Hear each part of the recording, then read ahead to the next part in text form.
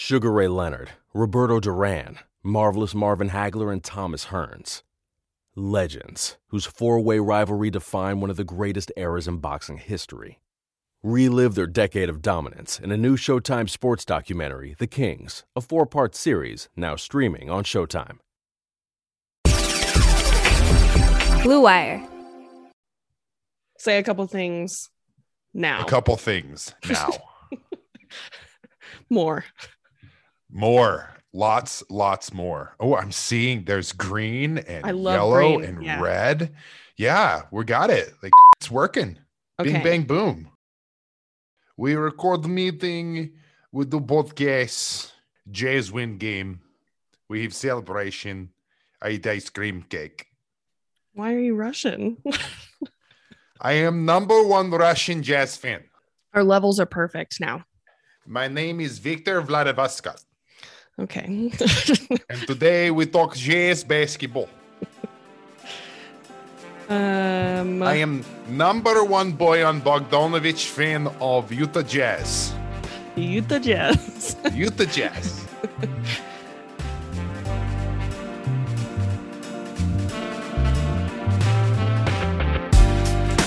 Hello, and welcome to Unsalvageable, a Utah Jazz podcast, part of the Blue Wire Podcast Network, with me, Sarah Todd, Jazz beat reporter for the Deseret News, and as always, my co-host, Greg Foster. Greg, the Jazz are up 1-0 over the Los Angeles Clippers. How are you doing today? I feel like I need a Valium, and more than anything after watching that game, I feel like I needed multiple cigarettes. Yeah, that's probably the correct response. That third quarter, especially, I'm sitting there just fanning myself like a lady in a Southern Baptist church. Yeah. Just, oh my God. Oh my God. My mom always uses the phrase, my mom is from Arkansas. Yes. And so it's in a thick Southern accent. And she says, "Ooh, I'm sweating like a church." Yeah, exactly how I felt watching that second half last night and watching Donovan just have an out-of-body experience. There are so many good things to get to about that game, and we are absolutely going to get to them. First, let's talk about the fact that the Jazz started out the game and as one of the best three-point shooting teams in NBA history could not buy a basket. The thing that was wild too is that I actually have in my notes, they started off 3 for 4 from 3 and they looked good. And I was like, oh, are we going to get another good Jazz start? And then JK LOL at me. Yeah. The thing for me was, and we've talked about this previously, where, you don't like when they play with their food and you've said, you can't give up like 14-2 runs. And my thing is, you can give up those runs if the shots are good and you're playing defense, because then it's not like you have to recover from a complete collapse on both ends of the floor. And to the Jazz's credit, they were playing great defensively to start the game. They just couldn't hit a shot. The Clippers really went up on them. I mean, they missed 20 shots in a row. 21 shots in a row. They were 3 of 17 from 3 and hadn't made a 2-point bucket. They had nothing going on the offensive end until Jordan Clarkson hit a couple of threes to sort of break that drought. Yeah. They did not get a 2-point field goal until about the 8-minute mark of the second quarter. Yeah. And I think there was a lot of like feeling out that was happening on how to attack the pick and roll because of the switch. They right. And I think that there was a little bit of trepidation on the Jazz's part on attacking that. But there's, also what we find out after the game is Donovan Mitchell is still under the weather. He is not breathing great. He's lightheaded. He's feeling sick, and he completely let that affect him. I think if there's one really bad thing, and to Donovan's credit, he admitted this himself after the game, he is the one that defensively wasn't there for the Jazz in the first half. Yeah, he was legitimately bad on both sides of the ball. Yeah. Like I have in my notes, I was like, oh, cool. We got rookie Donovan again. A guy who's not rotating, who's not moving his feet on defense, who's taking bad shots. who's making bad reads and making even worse decisions. Like there was one point in the second quarter, just so cringeworthy the way he was playing, but then has the ability to just like do a complete 180 in the second half, which might have been the best Donovan Mitchell I think I've ever seen. So much of that is mental.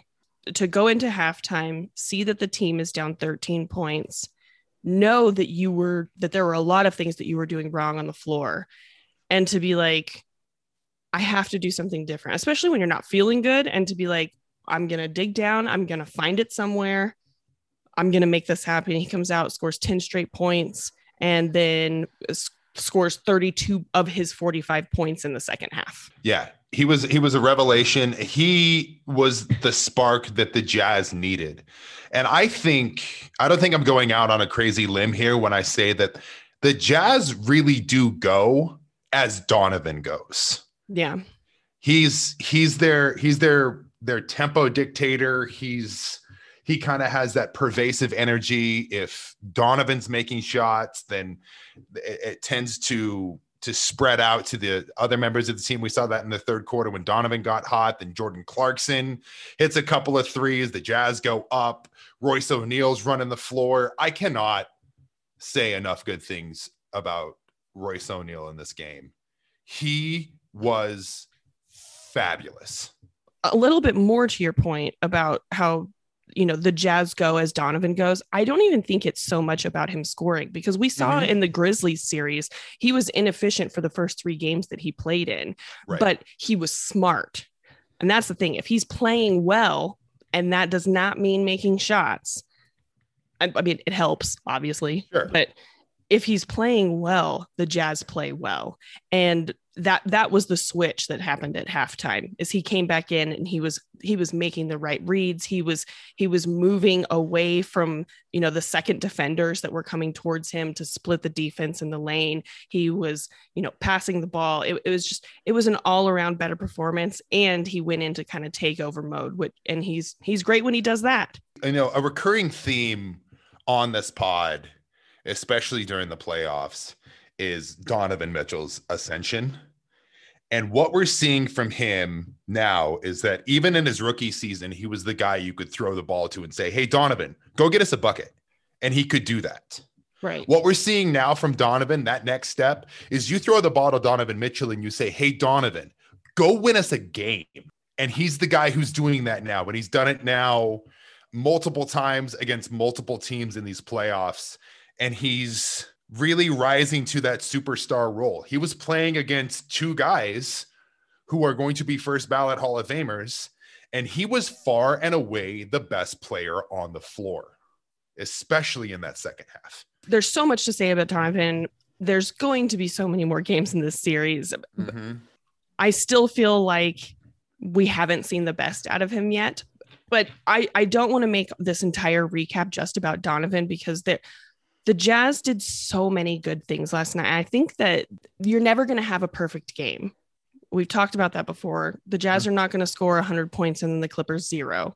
No player on the floor is going to be on every possession. Mm-hmm. But I think that last night was the Jazz's most complete game that we've seen in the playoffs so far. Yeah. It felt like they never had a point where they gave up on defense, and even when they were missing literally every shot, they were getting great looks and they didn't stop shooting.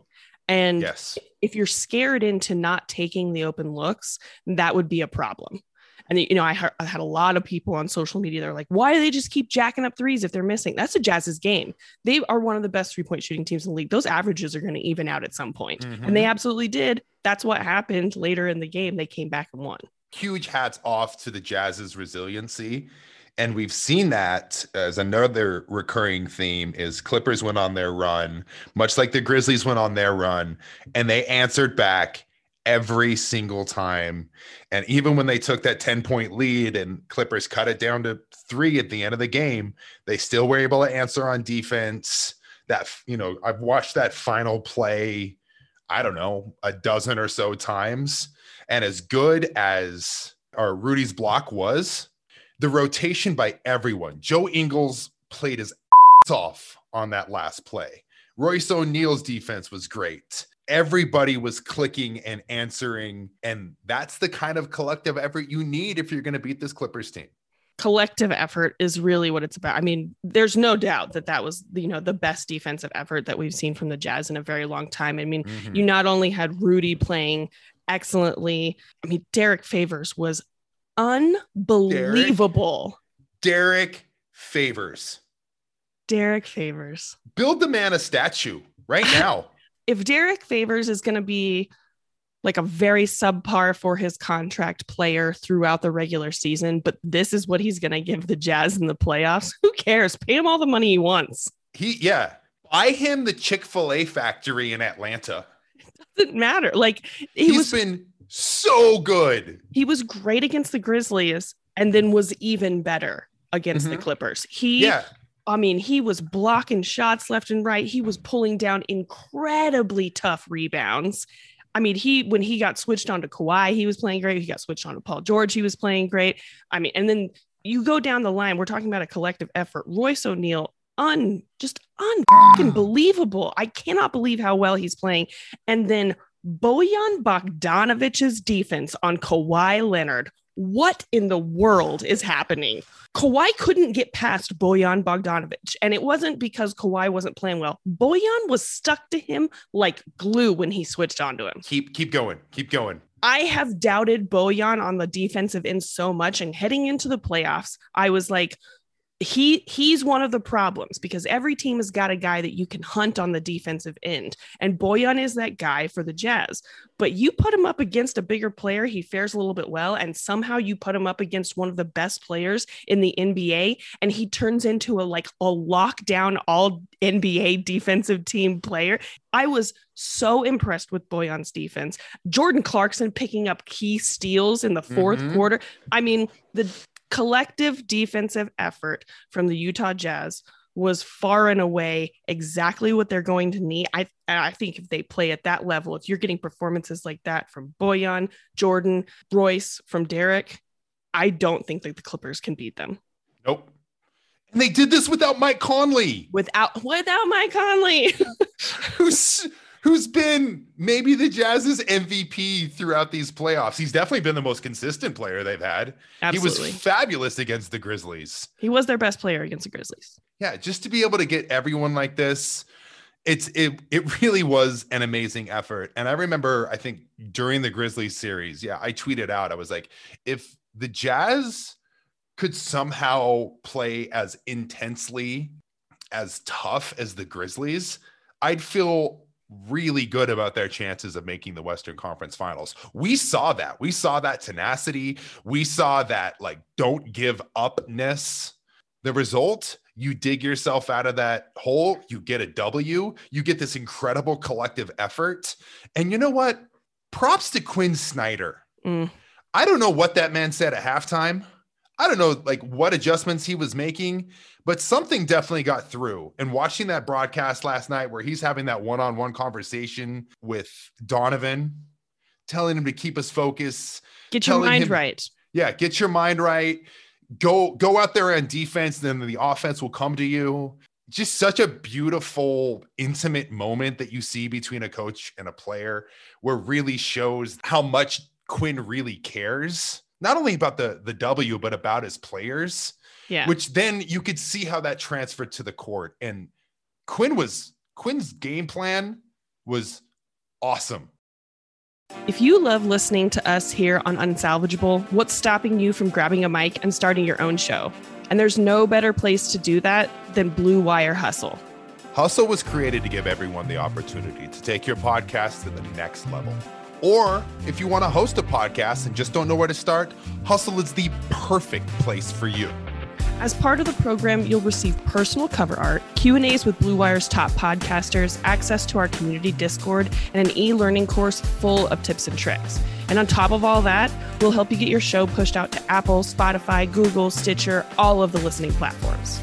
And the cherry on top, you can get all of this for only $15 a month. That's 3 lattes. The same rate as any other hosting site would charge you just for the initial setup. So if you're ready to do more than just listen to us talk about the Jazz, then make your voice heard in Hustle. Acceptance into the program is limited, so get your application in today. To apply, go to bwhustle.com/join. Check out the description box in this episode to find out more. Again, that's bwhustle.com/join. There is something that I want to say about Quinn too, because I don't want it to be lost that the Jazz won this game by 3 points, sealed by a beautiful, beautiful block from Rudy Gobert on the one dishonorable Marcus Morris. The most dishonorable. The most dishonorable. He took a coward shot too, which only exacerbates the dishonorableness. It was nice for me to see him stuffed in those final moments. I enjoyed that. And it's no secret that I don't like the guy, and I will continue not liking that guy. Cook. So the 3 points that they won by. Now you rewind to the second quarter. The Clippers decide they're going to play Boogie Cousins. Okay. Which is like, all right, whatever. Rudy Gobert is called for a charge that is clearly a block by Cousins. He was in motion out of the restricted area. It was clear. It was blatant. As Rudy Gobert was going into Cousins, he puts up a shot, he makes it. Quinn calls for the timeout and the coach's challenge and review. If they were to end up with the challenge being unsuccessful, that would have been the second foul on Rudy. The points wouldn't have been there. Challenge is successful. That's a second foul on Boogie and an and one. Well, the challenge was successful. Basket counted. Rudy made the ensuing free throw. That's a 3-point swing. That is one of the most efficient coaches' challenges. And to use it in the second quarter is very bold in a playoff game like this. Yeah. It's very smart to do it also. Because then if you fast forward, Gobert finished the game with 5 fouls. One more foul, which he would have had if Quinn hadn't challenged that call. He wouldn't have been there to block that shot for the Jazz to win by 3 points. And I just think Quinn didn't win Coach of the Year. And I've talked about this on social media. I don't really think that award matters too much. It definitely doesn't matter to the coaches. There are a lot of very deserving coaches in the NBA, and basically one gets recognition every year. Quinn Snyder is a very smart man. And that was a very smart move that possibly won the Jazz the game. Yeah. And correct me if I'm wrong too. I believe those were Rudy's first points of the game. He really struggled in that first quarter. And even throughout the first half, I thought he was really tentative, rolling to the hoop. I thought Greg Anthony made a good call on the broadcast where he was saying that, especially running that pick and roll, Ingles was giving him the ball a little too early. He was giving him the ball way too early. Like, he knows that Rudy doesn't have the coordination with his arms to be able to make those shots from like 10 feet out. He's got to give him the ball one giant Rudy Gobert leap from the basket. And we know that sometimes when Rudy doesn't get that early success, that it can affect him throughout the game. Right.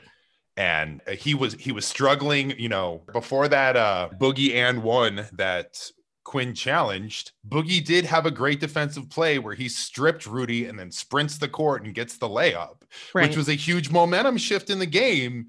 And it was looking, like the Titanic was going down. That play, you could almost see it was like Mario eating the mushroom in regards to Rudy's confidence. And he gets that, he hits the free throw, and then things start rolling. And last night was not the greatest Rudy Gobert game of all time, especially box score wise, but you definitely saw the snowball effect from that. And he continued to get better and more aggressive as the game went on. That play might be the definitive play of the game. You're right. Like any good team, hiring the right employees for your front office is just as important as recruiting the best players for the game. That's why you need Indeed. Indeed is the job site that makes hiring as easy as 1, 2, 3. Post, screen, and interview all on Indeed. Get your quality shortlist of candidates whose resumes on Indeed match your job description faster. Only pay for the candidates that meet must-have qualifications, and schedule and complete video interviews in your Indeed dashboard. According to Talent Nest, Indeed delivers 4 times more hires than all other job sites combined. Get started right now with a free $75 sponsored job credit to upgrade your job post at Indeed.com/Blue Wire. Get a $75 credit at Indeed.com/Blue Wire. Indeed.com/Blue Wire. Offer valid through June 30th. Terms and conditions apply. I think that moving forward, one of the things that was a little bit concerning, and again, I think this is in large part to Donovan's defense in the first half, was Luke Kennard and Reggie Jackson kind of getting going. And the Jazz did a really great job on Kawhi and PG. They were combined 12 points in the first half for the two best players. I mean, if your leading scorer is either Reggie Jackson or Luke Kennard, then you're doing something right. I'm of two minds of this. One, I think the Jazz should probably do better and not let Reggie Jackson and Luke Kennard gain so much confidence early on in the game. At the same time, if they can continue to contain Kawhi and PG, then I think if the Jazz, you're happy to live with, Luke Kennard making a few shots. Right. Yeah. I mean, Kawhi and PG were a combined 13 of 36 on that game. Right. You'll live with that all the time. I think Luke Kennard had 18 points in that specific circumstance. Yeah, you'll live with that. What you can't live with is Paul George and Kawhi shooting 24 of 36. Right. And then Luke Kennard and Reggie Jackson also getting theirs. Right. And to that point, I think that's where the Jazz need to step it up a little bit. There's a lot of focus and a lot of emphasis on, making PG and Kawhi work really hard. And they did a great job of that. They need to have that same level of focus, 5 out. Mm-hmm. Because you can't guarantee that Kawhi's not going to have it in game 2, or that he's not going to kind of break the defense down. He's a player that's capable of doing that. No matter how well the defense is playing, he can still get to his if he wants to. And so I doubt very seriously that he's going to come out looking a little lackadaisical. This guy's going to they're going to want to win the next game, of course. Yeah. And so you can't let Kawhi get going and then also sort of keep that lax focus on guys like Kennard and Reggie Jackson. We talked about this on the last podcast, on the preview. We were asking how much fatigue was going to play a factor. And I thought fatigue was a huge factor for the Clippers in the second half. Their legs weren't going. They were not rotating on defense. They were not nearly as crisp. They weren't hitting their shots.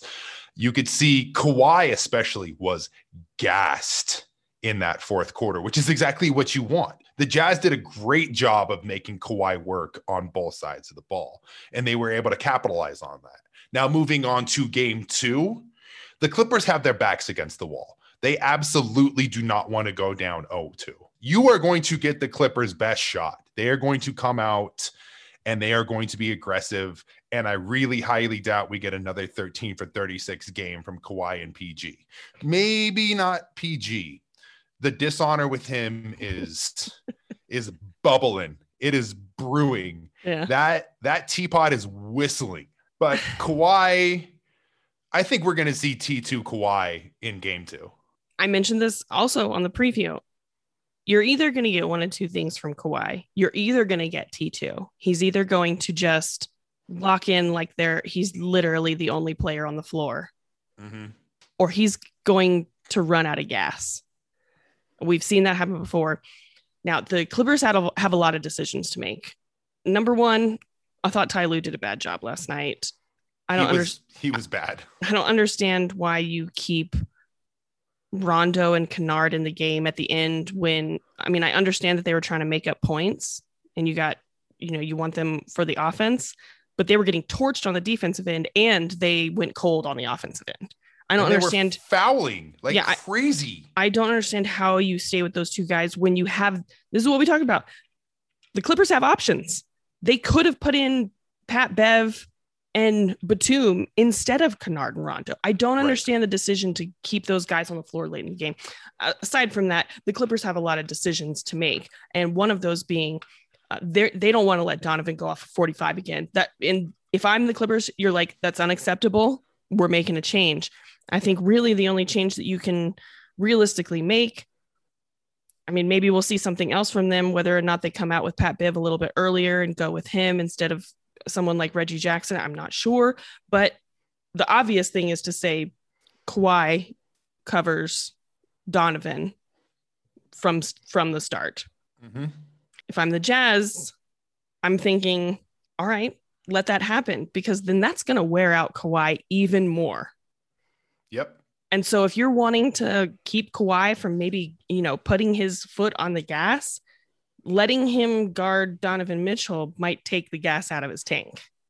Yep. As well as I kept seeing on social media about how the Clippers, one of the adjustments they need to make in game 2 is hedging and blitzing the pick and rolls, which go ahead. Yeah, do it. Go and look at the numbers of the Jazz throughout the season when people were doing that. They will thrash you with the amount of shooters they have. And it's not like they can. I don't think that the Clippers can start Zubac. I mean, if you put him, Rudy's going to just own that match. That's just not going to work. Yeah. It's not going to work. I thought Zubac was good last night. Yeah, but he's not enough. No. And I think going small is the Clippers' best bet. Honestly, I just think defensively they have to do more. Mm-hmm. I don't know if they do more on the defensive end, if they're going to have it on the offensive end. Yeah. And how do you, with how good Donovan has gotten at drawing fouls, right? How do you stop that? Because that really, to me, was like the defining moment of the fourth quarter. Was I think there was 7 minutes and 54 seconds left. Yeah, 7:54 went into the Clippers penalty. went to the penalty. Yeah. And the Jazz just hunted them. Rudy Gobert got a bunch of free throws. Donovan was driving, knowing he was going to get fouled. Yeah, he fouled Reggie Jackson out. Yeah, which again, like as good as Reggie Jackson was in the first half and as confident as he looked, that man was broken by the fourth quarter because Donovan cooked, flambéed, rotisseried, baked, whatever other cooking euphemism you want to use. That man got flamed.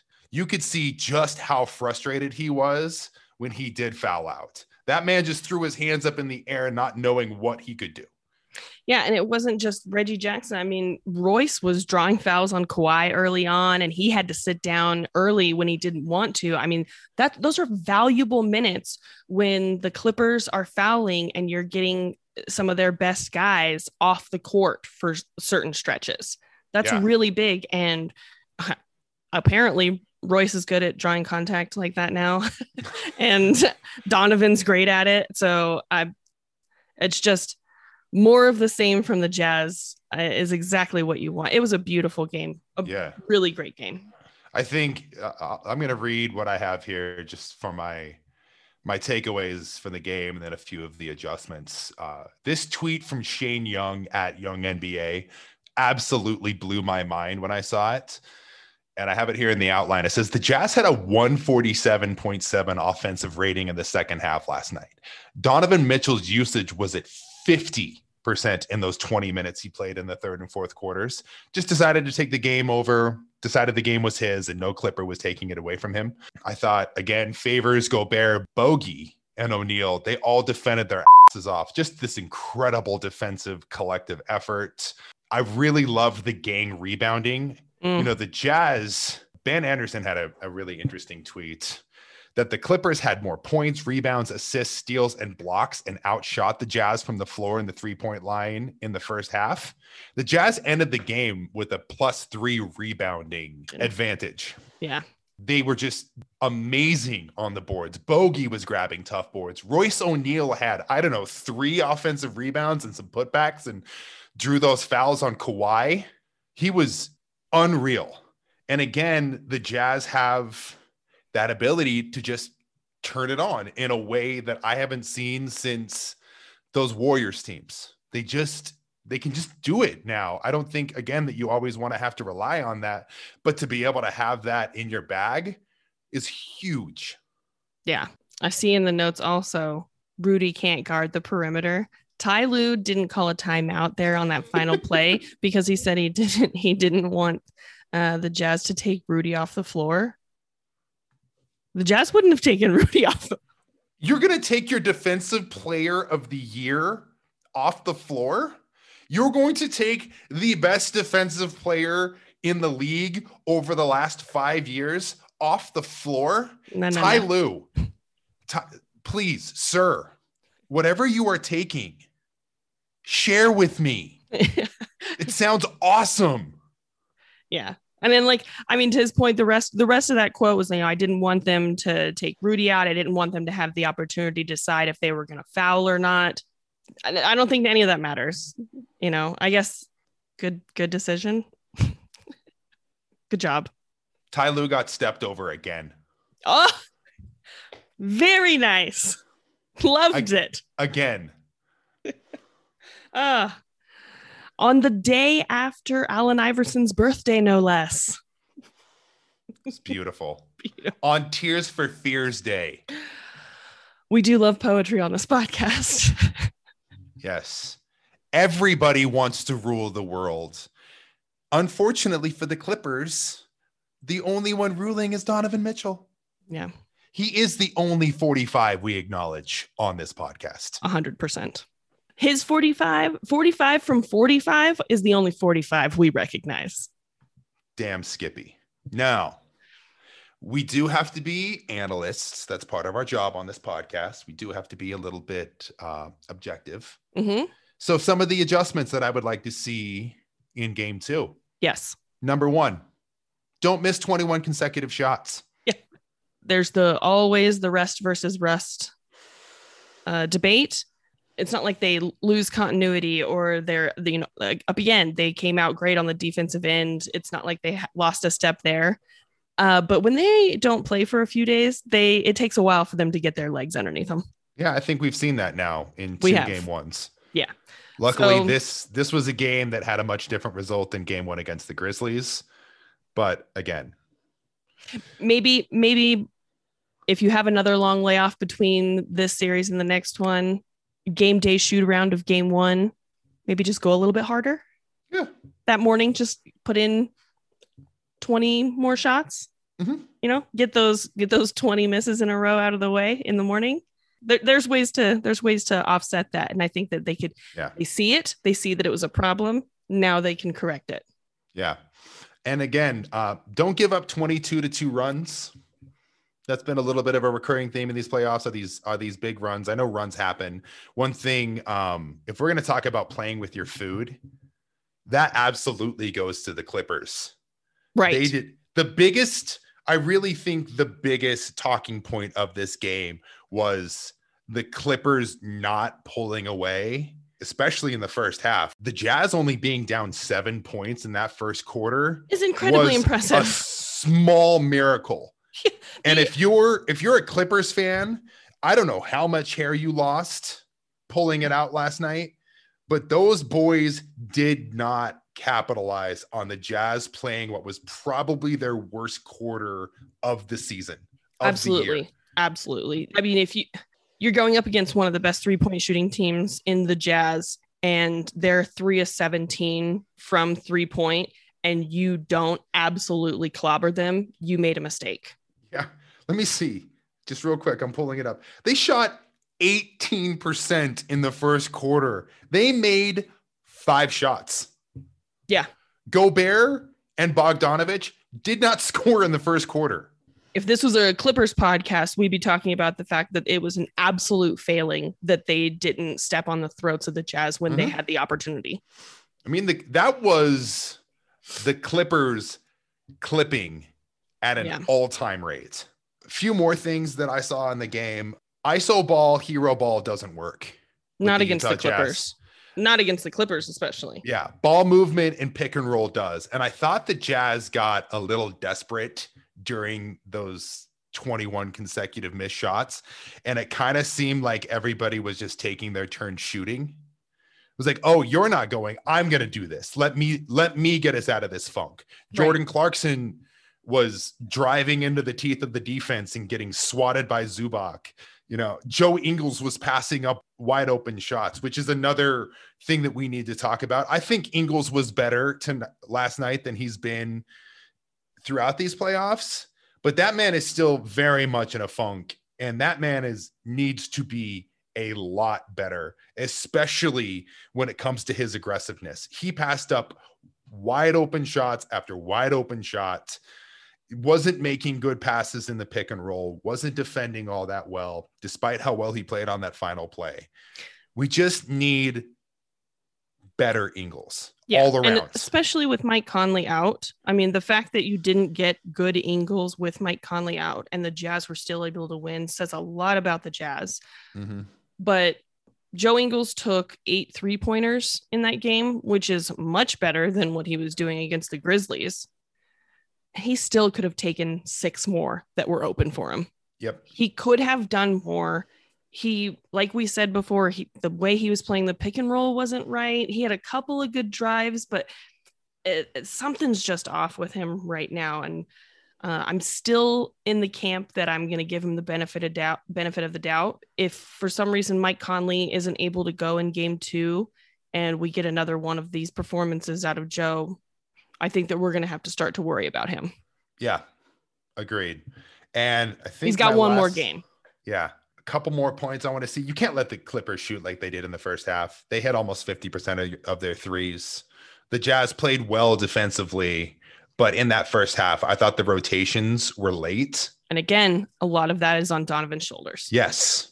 And he admitted that. And one thing that I was really impressed about was, as much of a godsend as Donovan Mitchell was in the second half, in his post-game interview, all he could talk about was how bad and how poorly he played and how much he let his team and his teammates down in the first half. Exactly. That shows a lot of maturity. Yeah, it would be very easy for him to just say, yeah, I was great in the second half. I was feeling it. I'm really excited about the win. It's like, but no, this is a man who was locked in, who, despite having 45 points and was the best player on the floor, that man, all he was talking about is how he can improve. And that's exactly what you want out of your superstar. Exactly. To that point, you can't rely on Donovan Mitchell getting 45 points every game. You can't. Thank you. You cannot put that load, that responsibility on one person. And I mean, I don't know if this is what you're saying, but I'll push back a little bit. I don't think that the Jazz relied on him doing that last night. I think that was a product of just what happened, Mm-hmm. But moving forward, yes, you can't take that performance and think that that's what you're going to get from Donovan every night. Everyone has to do better. Yeah. You said it even better than I could. This is why they pay Sarah Todd the bit bucks. This is why she is the beat reporter and I am just a dude. Do they pay me the big bucks? I must have missed that. I'm looking forward to game 2, an arena being full during the playoffs. My heart needed that jolt. It's been a weird year for everyone. It's been a hard year and a half for everyone. It's there were points where I thought, am I going to have a job?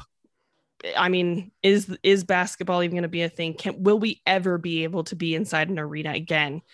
And being inside of a full arena during playoff basketball, my heart was so full. I love it. Yeah. I'm really glad too that you finally, this is your almost the end of your second season as the Utah Jazz beat reporter, finally got to experience a full arena in the playoffs. Yeah. And the crowd was great. Yeah. It seemed like from what I read, I was not there. I was on my couch, incredibly comfortable, eating barbecue, enjoying some birthday ice cream. The cake's gone. R.I.P. that cake. R.I.P. Boyan said that it was the loudest NBA crowd he's ever been in front of. I like hearing that. Yeah. We can, as long as there's not the vitriol and anger and, slurs that we heard. Loud from the Grizzlies does not have to mean disrespectful. Yes. I mean, it was just a lovely experience. I can't wait for game 2. I can't wait for games 3 and 4 in LA. It's going to be an excellent trip. I'm so excited for you. And you know what? A lot of people are weirded out sometimes when I say, I'm not a Jazz fan. I don't care if they win or lose. And that's true of every team that I've covered. I try to be as objective as I can as a reporter. But that doesn't mean that I don't enjoy stories and narratives. I mean, obviously I do. That's my job, Mm-hmm. And also when you get to know guys, you want them to have success. And the Jazz are a team full of a lot of really good guys. And I love guys being dudes. Just guys being dudes, man. Dudes rock. It is an incredibly the Jazz have a very dudes rock vibe to them. They do. They absolutely do. And I felt myself pulling for them last night during the game because it was like I want them to see this through. It's just a really good story, and I'm really happy that they were able to have that success. And like Donovan said last night, game 1 is over. So on to game 2. Amen. I'm just glad that we have finally found something. We actually have something in common. We were actually pulling for the same team. Yeah, we want the Jazz to win. Maybe this isn't so unsalvageable. Renaming the podcast. We're now salvageable. Salvaged. Salvage. Welcome to the Salvage Denim Podcast. Welcome to the salvage yard. Thank you guys so much for listening. Rate, review, subscribe, download, leave those 5-star reviews. Say something nice about us. We love it, and it helps us out so much. Please continue to do all of the good things. We are available everywhere. You can follow Greg at DadShamDad. You can follow me at NBA Sarah. You can follow the show at Unsalvageables. You can send us questions, comments, no criticisms, please, at unsalvageablepod@gmail.com. Can't wait for game 2. We will talk to you next time. That was great. Love it. Yeah.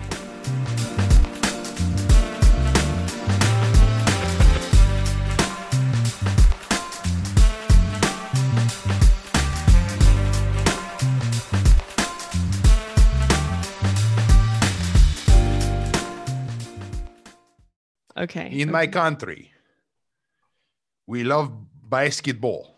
And we love to watch Donovan Mitchell, Rudy Gobert. He very large man with very long arm, does the block shot. Michael Conley, very fashionable on bench. Michael Conley Jr. Junior. Yes, Michael Conley Jr., Boy on the Bogdanovich and Queen Snyder. We've run flex, motion offense, drive, and then kicks the ball. Sugar Ray Leonard, Roberto Duran, Marvelous Marvin Hagler, and Thomas Hearns. Legends, whose 4-way rivalry defined one of the greatest eras in boxing history.